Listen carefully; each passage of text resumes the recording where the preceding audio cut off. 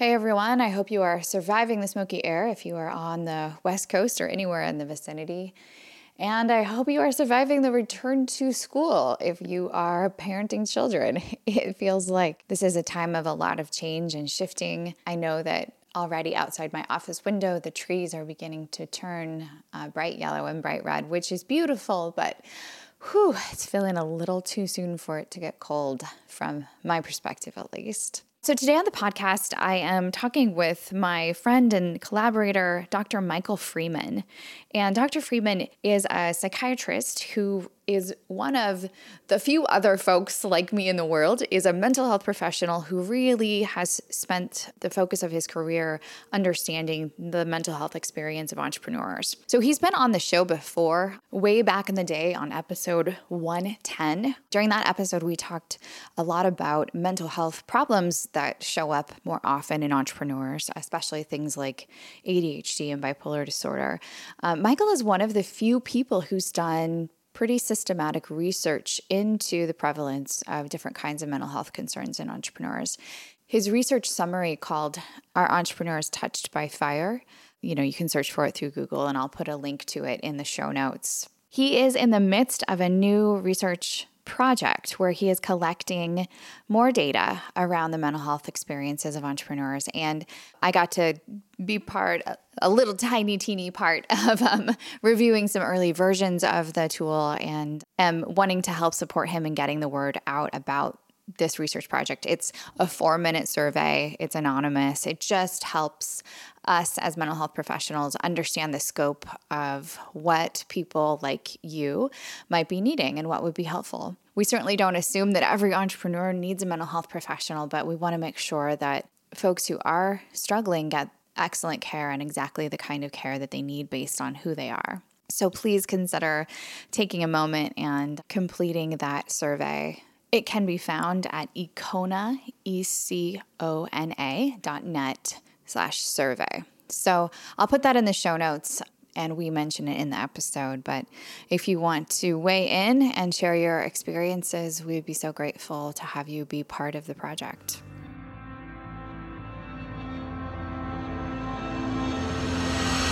Welcome to the Zen Founder Podcast. This is a place where we have conversations about mental health and entrepreneurship. We have a pretty broad conceptualization of what mental health means. Sometimes depression, anxiety, sometimes relationships or physical health. The goal here is to bring some calm into the crazy roller coaster of ups and downs that is life for many entrepreneurs. I'm your host. I'm Dr. Sherry Walling. I'm a clinical psychologist and an entrepreneur, married to an entrepreneur, live in the world of entrepreneurs, and I'm so pleased that you have joined us for this conversation. You've spent so much of your professional career as a psychiatrist thinking about how to understand and keep entrepreneurs healthy. What have been some of the things that you've kind of learned about entrepreneurial mindset over the course of your time in the mental health field? Well, that's a big question, Sherry. And I think at the highest level, probably the most important lesson that I've learned is that there is a biological dimension to the mindset, that there is an entrepreneurial mindset. A lot's been written about that. And that it's not entirely grounded in your genetic code, but it could be as much as 50% grounded in your genetic code. So when we ask the questions, are entrepreneurs born or made? You're saying, well, kind of born, but you're kind of born. And that's not exactly accurate. So let me qualify that. But what is accurate is that people are born with the propensity to become an entrepreneur.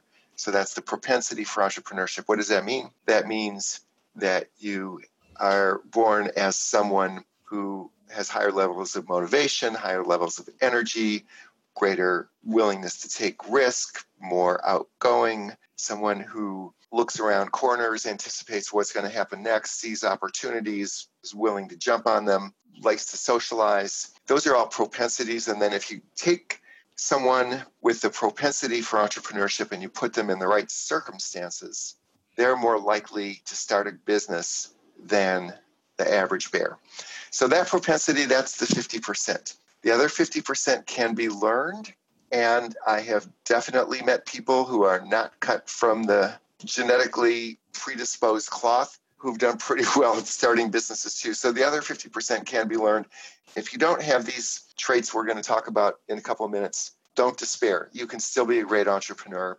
You just have to use a different strategy to get there. So talk me through when you think of the type of person, whether we're using the term mindset or maybe the more traditional psychological term personality, what is the default or maybe the personality type that's going to sort of best set you up to be successful as an entrepreneur? I'm glad you used that word default because I think of personality as a bunch of default settings in your mind. So what would be an example of a default setting? Well, first of all, let me just acknowledge that you are an entrepreneur. You're the founder of Zen Founder Consulting Firm. You've been doing this for many years now. So you took a risk and you had a vision. You took a risk.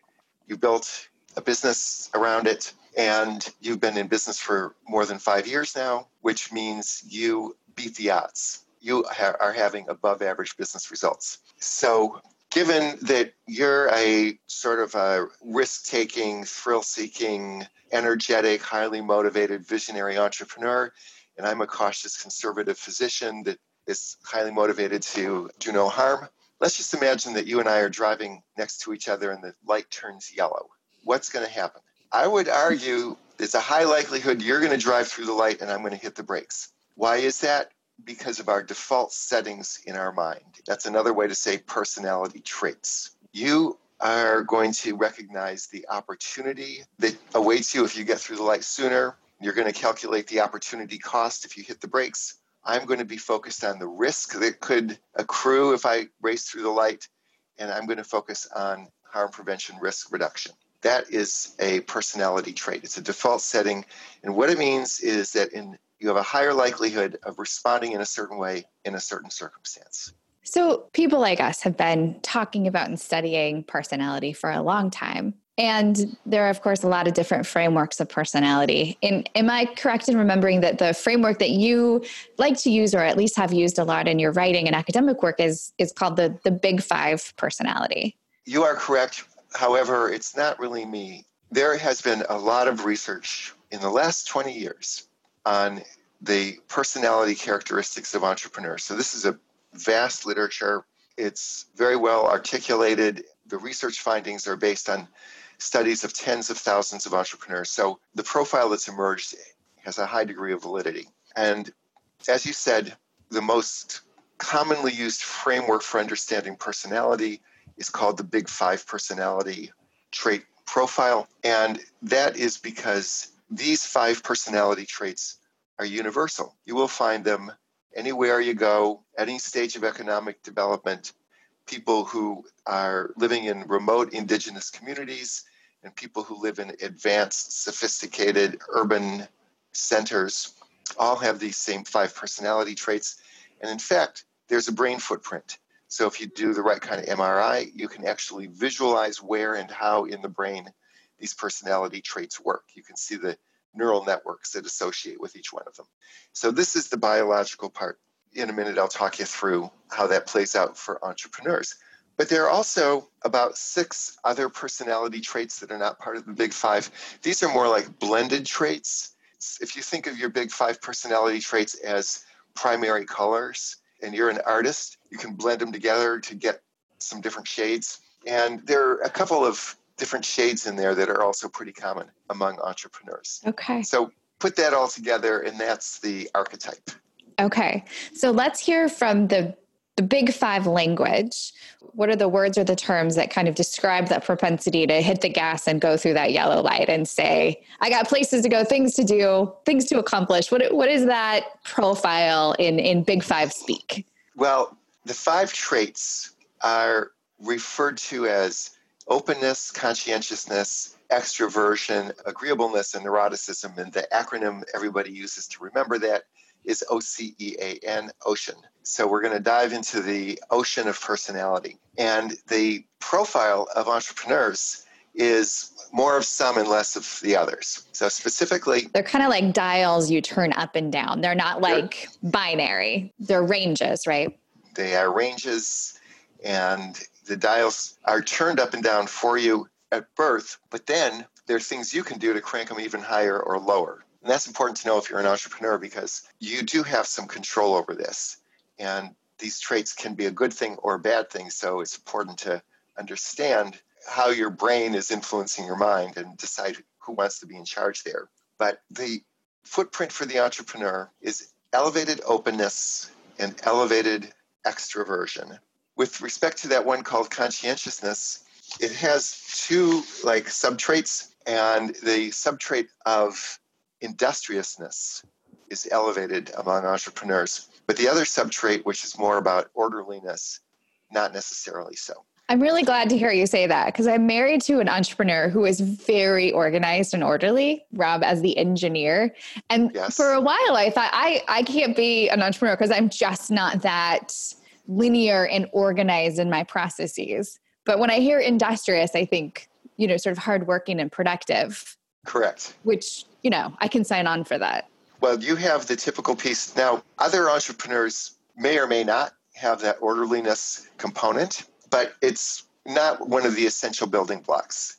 Though it's helpful. For example, if you're a biotech entrepreneur or a technology entrepreneur, where engineering is a really important piece of the scalable product or service you're working on, then orderliness is very useful, because engineering requires order. But that's only one avenue into entrepreneurship. Mm-hmm. Now, the other pieces, the agreeableness is plus minus for entrepreneurs, and the neuroticism typically tends to be low for entrepreneurs. So that's the profile. So tell me about plus minus for agreeableness. What does that mean? Or what do you mean by that? Agreeableness is a trait that I often think of as people pleasing, being nice. Sunny disposition. Well, no, that's actually more warmth. Warmth is more associated with extroversion. It's niceness, it's politeness, it's awareness of the emotions of other people. It's associated with altruism, empathy. It's not a bad thing necessarily, but it can be a problem for entrepreneurs in that if you get too extreme, if you're too extremely agreeable, if you're not a little bit disagreeable, if you're not a little bit sort of focused on doing what's right for the business rather than doing what's right for the people in the business, then you can make the mistake, or entrepreneurs can make the mistake of getting their priorities mixed up. And this is a very hard thing I'll acknowledge for myself as an entrepreneur, because as you said at the beginning, I'm a psychiatrist. I'm a kind of a warm, fuzzy therapy type. And you can't be a good therapist unless you have a lot of compassion for other people and a lot of empathy for other people. So doing what's right for your client, if you're a therapist,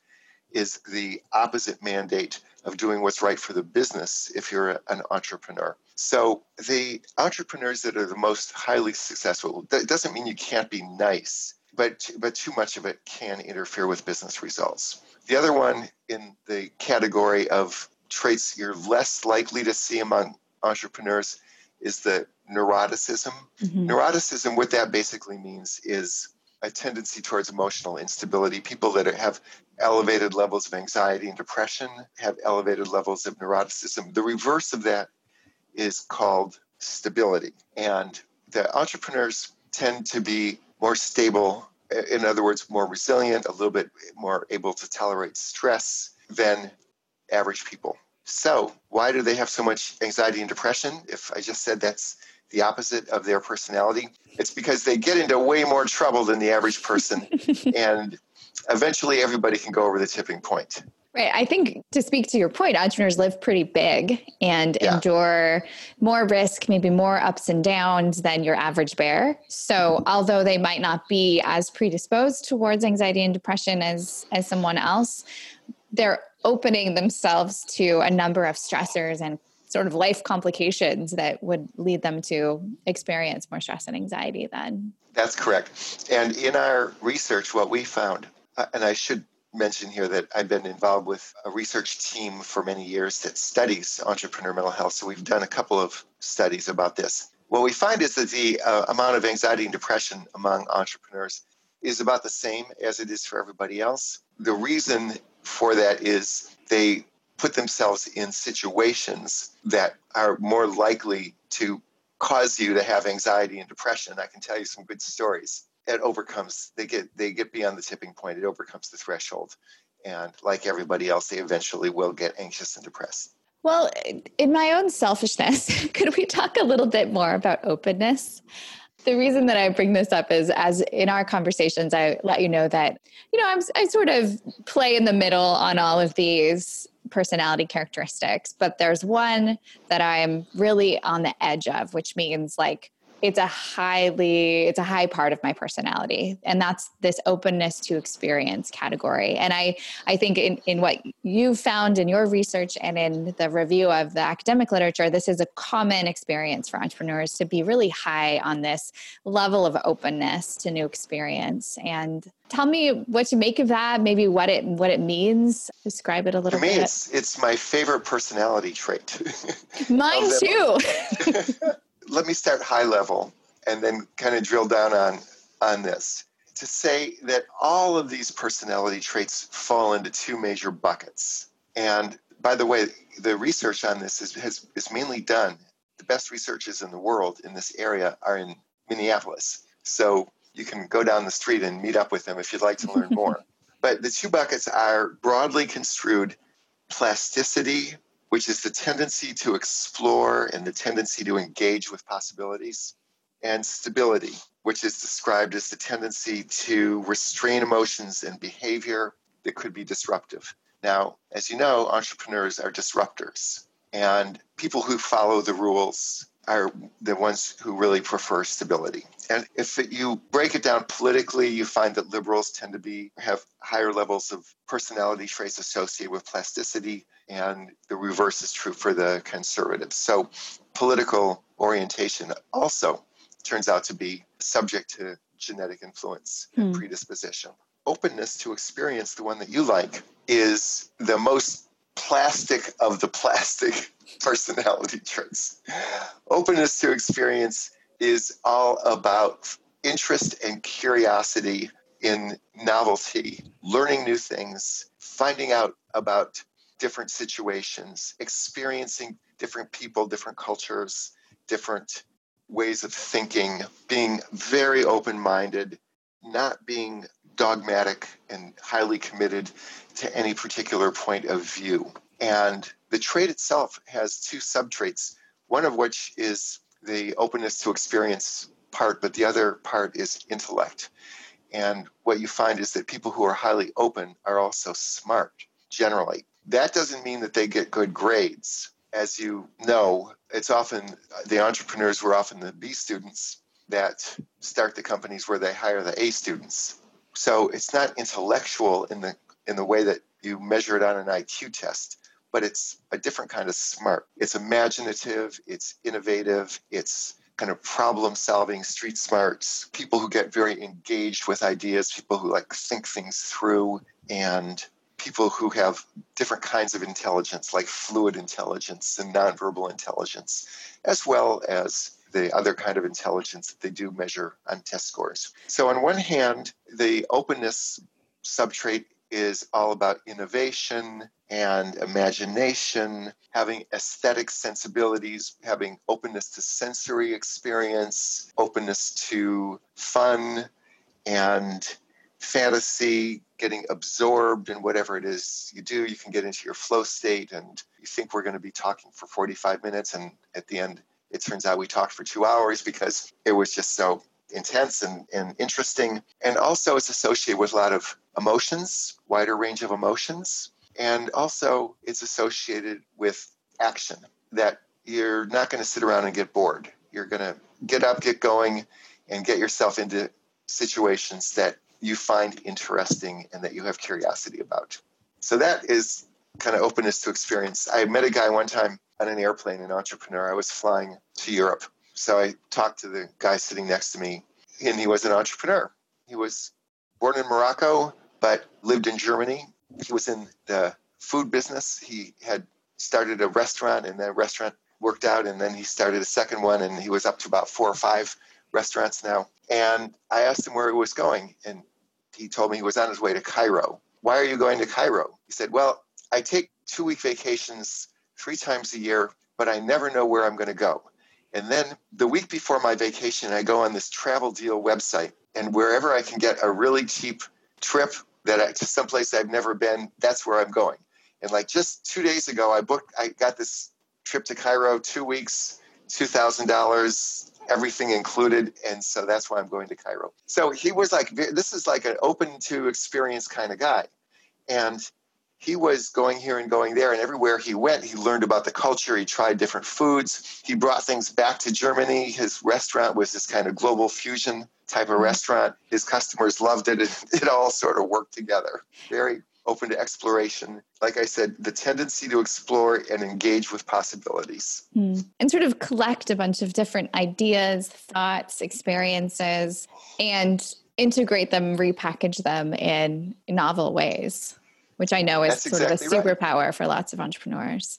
If there are entrepreneurs that are listening to this and they're thinking, oh man, this is not me. Like I'm not an openness to experience kind of person. I like my routines. I like my rhythms. I like to know, I want the chicken sandwich. Like I want the stability. Are there things that folks could do to sort of play into maybe growing some of this part of their personality? Or is it just fine to not worry about being open or not worry about that kind of exploration? Well, I would say first thing, even though if you're listening to this podcast and you think that this does not apply to you, you could be wrong.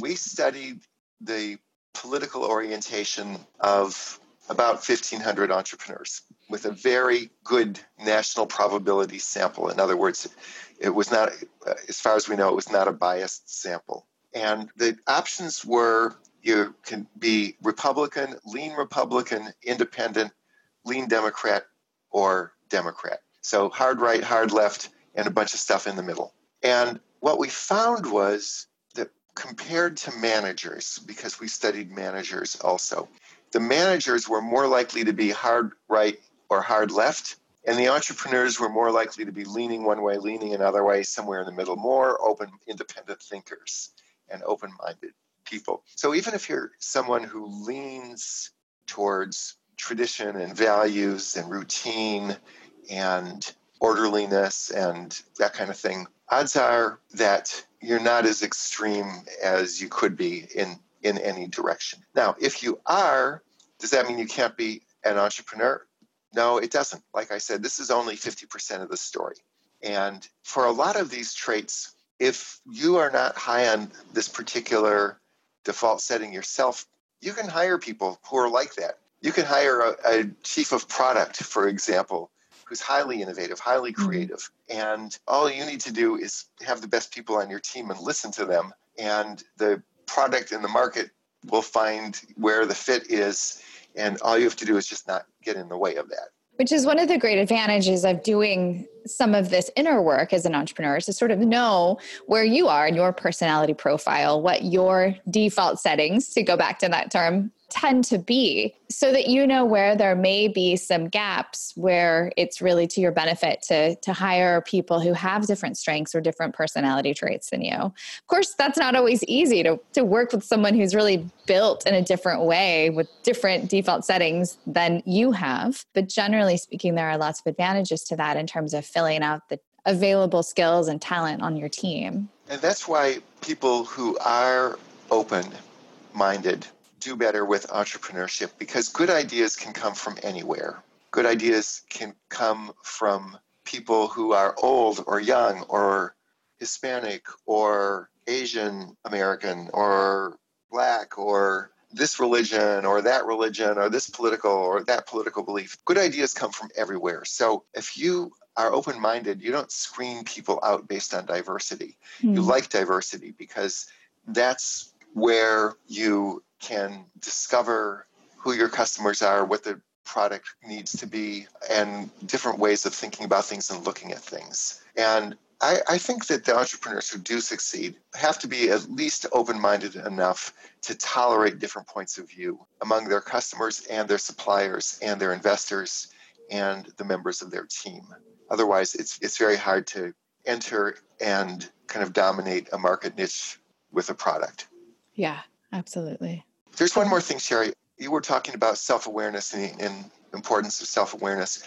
My work, I'm a psychiatrist, and so I also pay attention to the mental health dimensions of this. And it turns out that these personality traits do associate with some mental health problems. So people who are very highly loaded, let's say, for openness and intellect, have a greater likelihood of kind of drifting into what I call the bipolar spectrum. Bipolar spectrum means a tendency to have high energy and being charismatic and decreased need for sleep and lots of ideas and coming up with many plans and elevated motivation.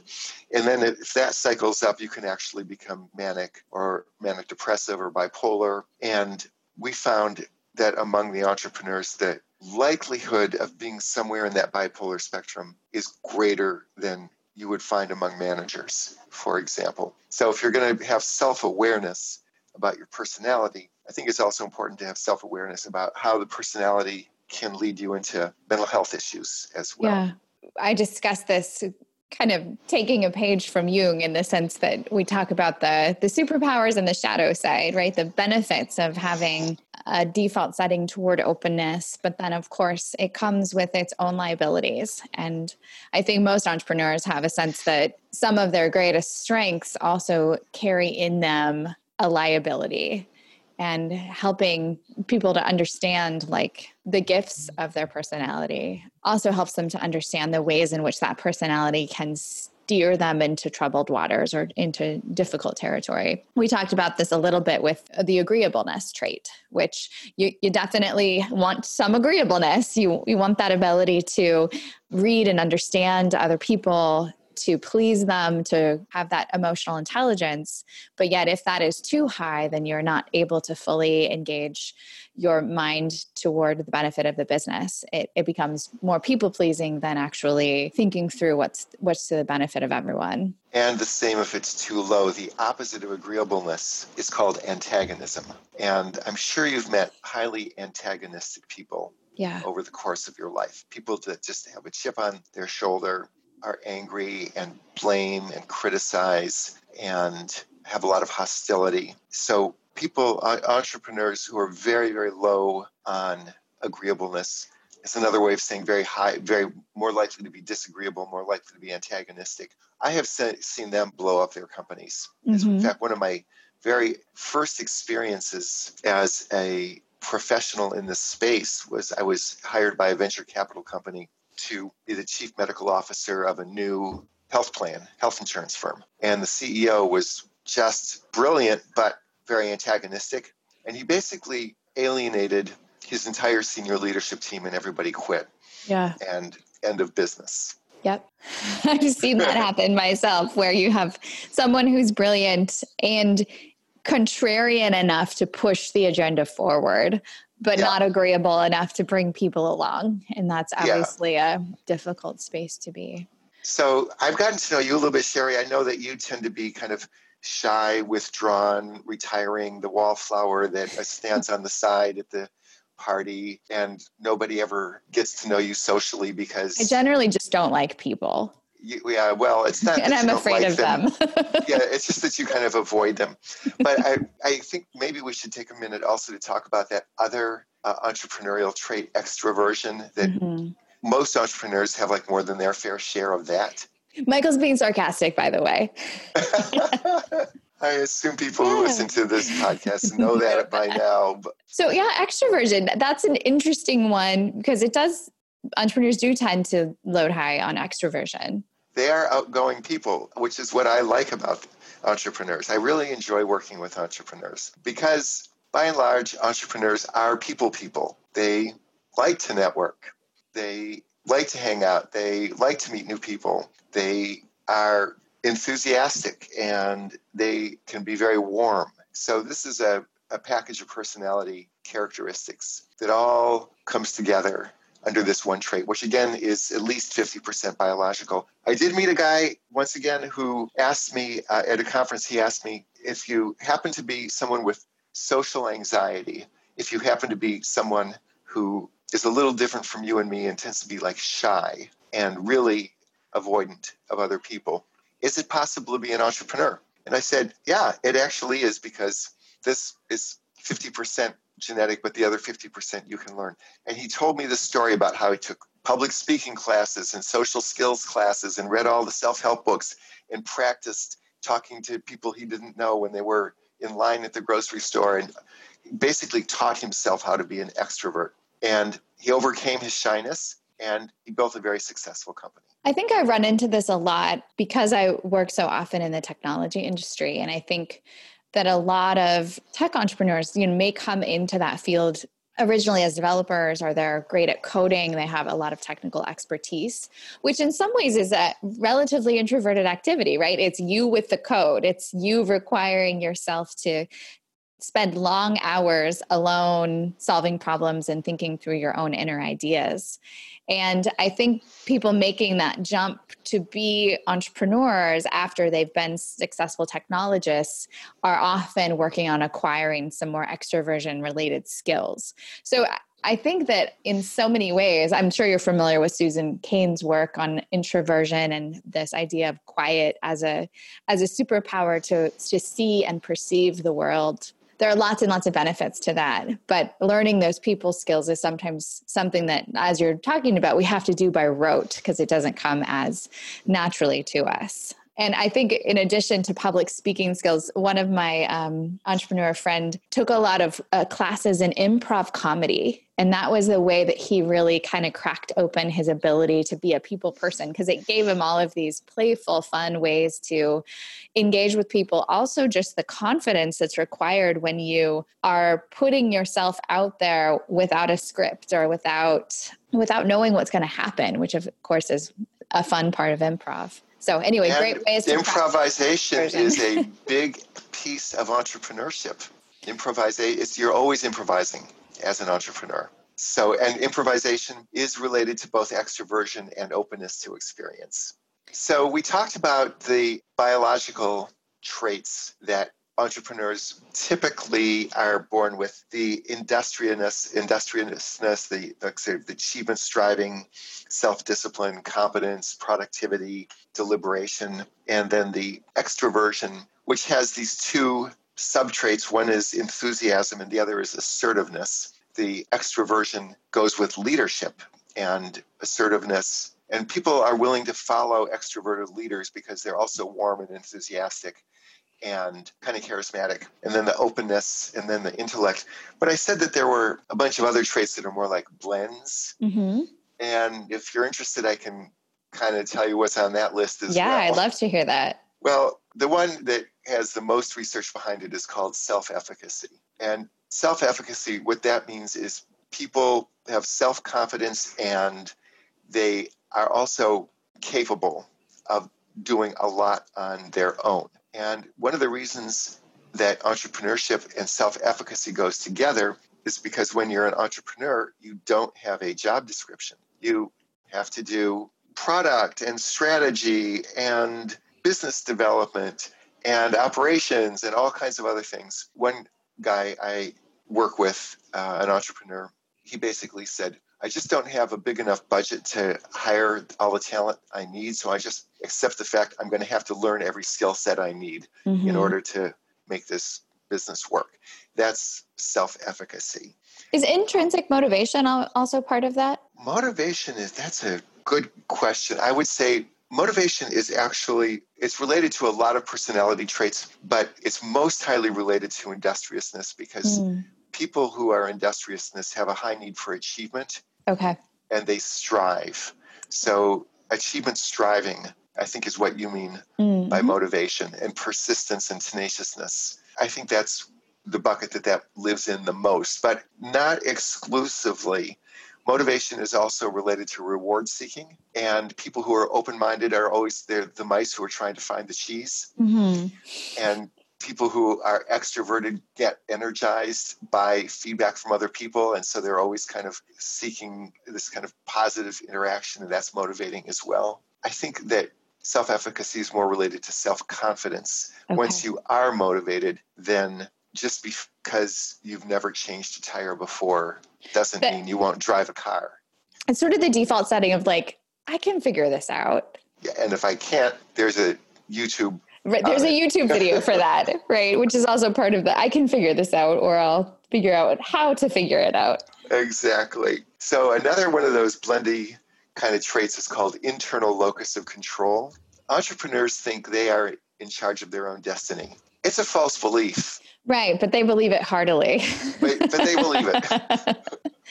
And it's true to some extent. Whereas a lot of people believe that they are just victims of the world around them and everything is happening to them and it's all somebody else's fault. That's external locus of control. The entrepreneurs tend to believe that they can at least control some dimensions of their destiny, and they tend to therefore be proactive and figure out what they can do, and then they hop on it and they do it. They don't feel sorry for themselves and they don't blame other people for their problems. They have more of a can-do attitude and just try to fix it, whatever is getting in the way. Assuming responsibility. Assuming this is on me.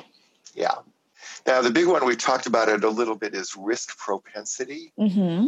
That relates to a lot of those big 5 traits we mentioned, but if you just pull it out and look at it separately, the propensity to take risk, the driving through the yellow light, that is almost necessary trait to have as an entrepreneur. There's the old saying, nothing ventured, nothing gained. Entrepreneurs are venturing something. They're risking something in order to gain more than they see that the opportunity cost is lower than the possible upside. Again, these traits lead to cognitive biases. The reality is most entrepreneurs failed. And if from an academic point of view, if you zoom out, what you should really say is something ventured, something lost. Or the way that the people with anxiety would frame it is the person who walks across the street can get hit by trucks going both ways. But that's not how it looks to the entrepreneur. To the entrepreneur, a lot of these risks are worth taking. And why is that? That has to do with another one of these blendy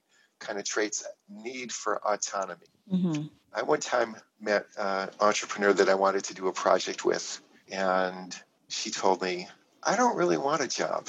And that's because she has a high need for autonomy. She likes to be independent. Mm-hmm. Well, entrepreneurs like to be independent. They don't want jobs. In fact, there's research on this. And what has been found is that entrepreneurs are willing to have a lot fewer rewards in their careers.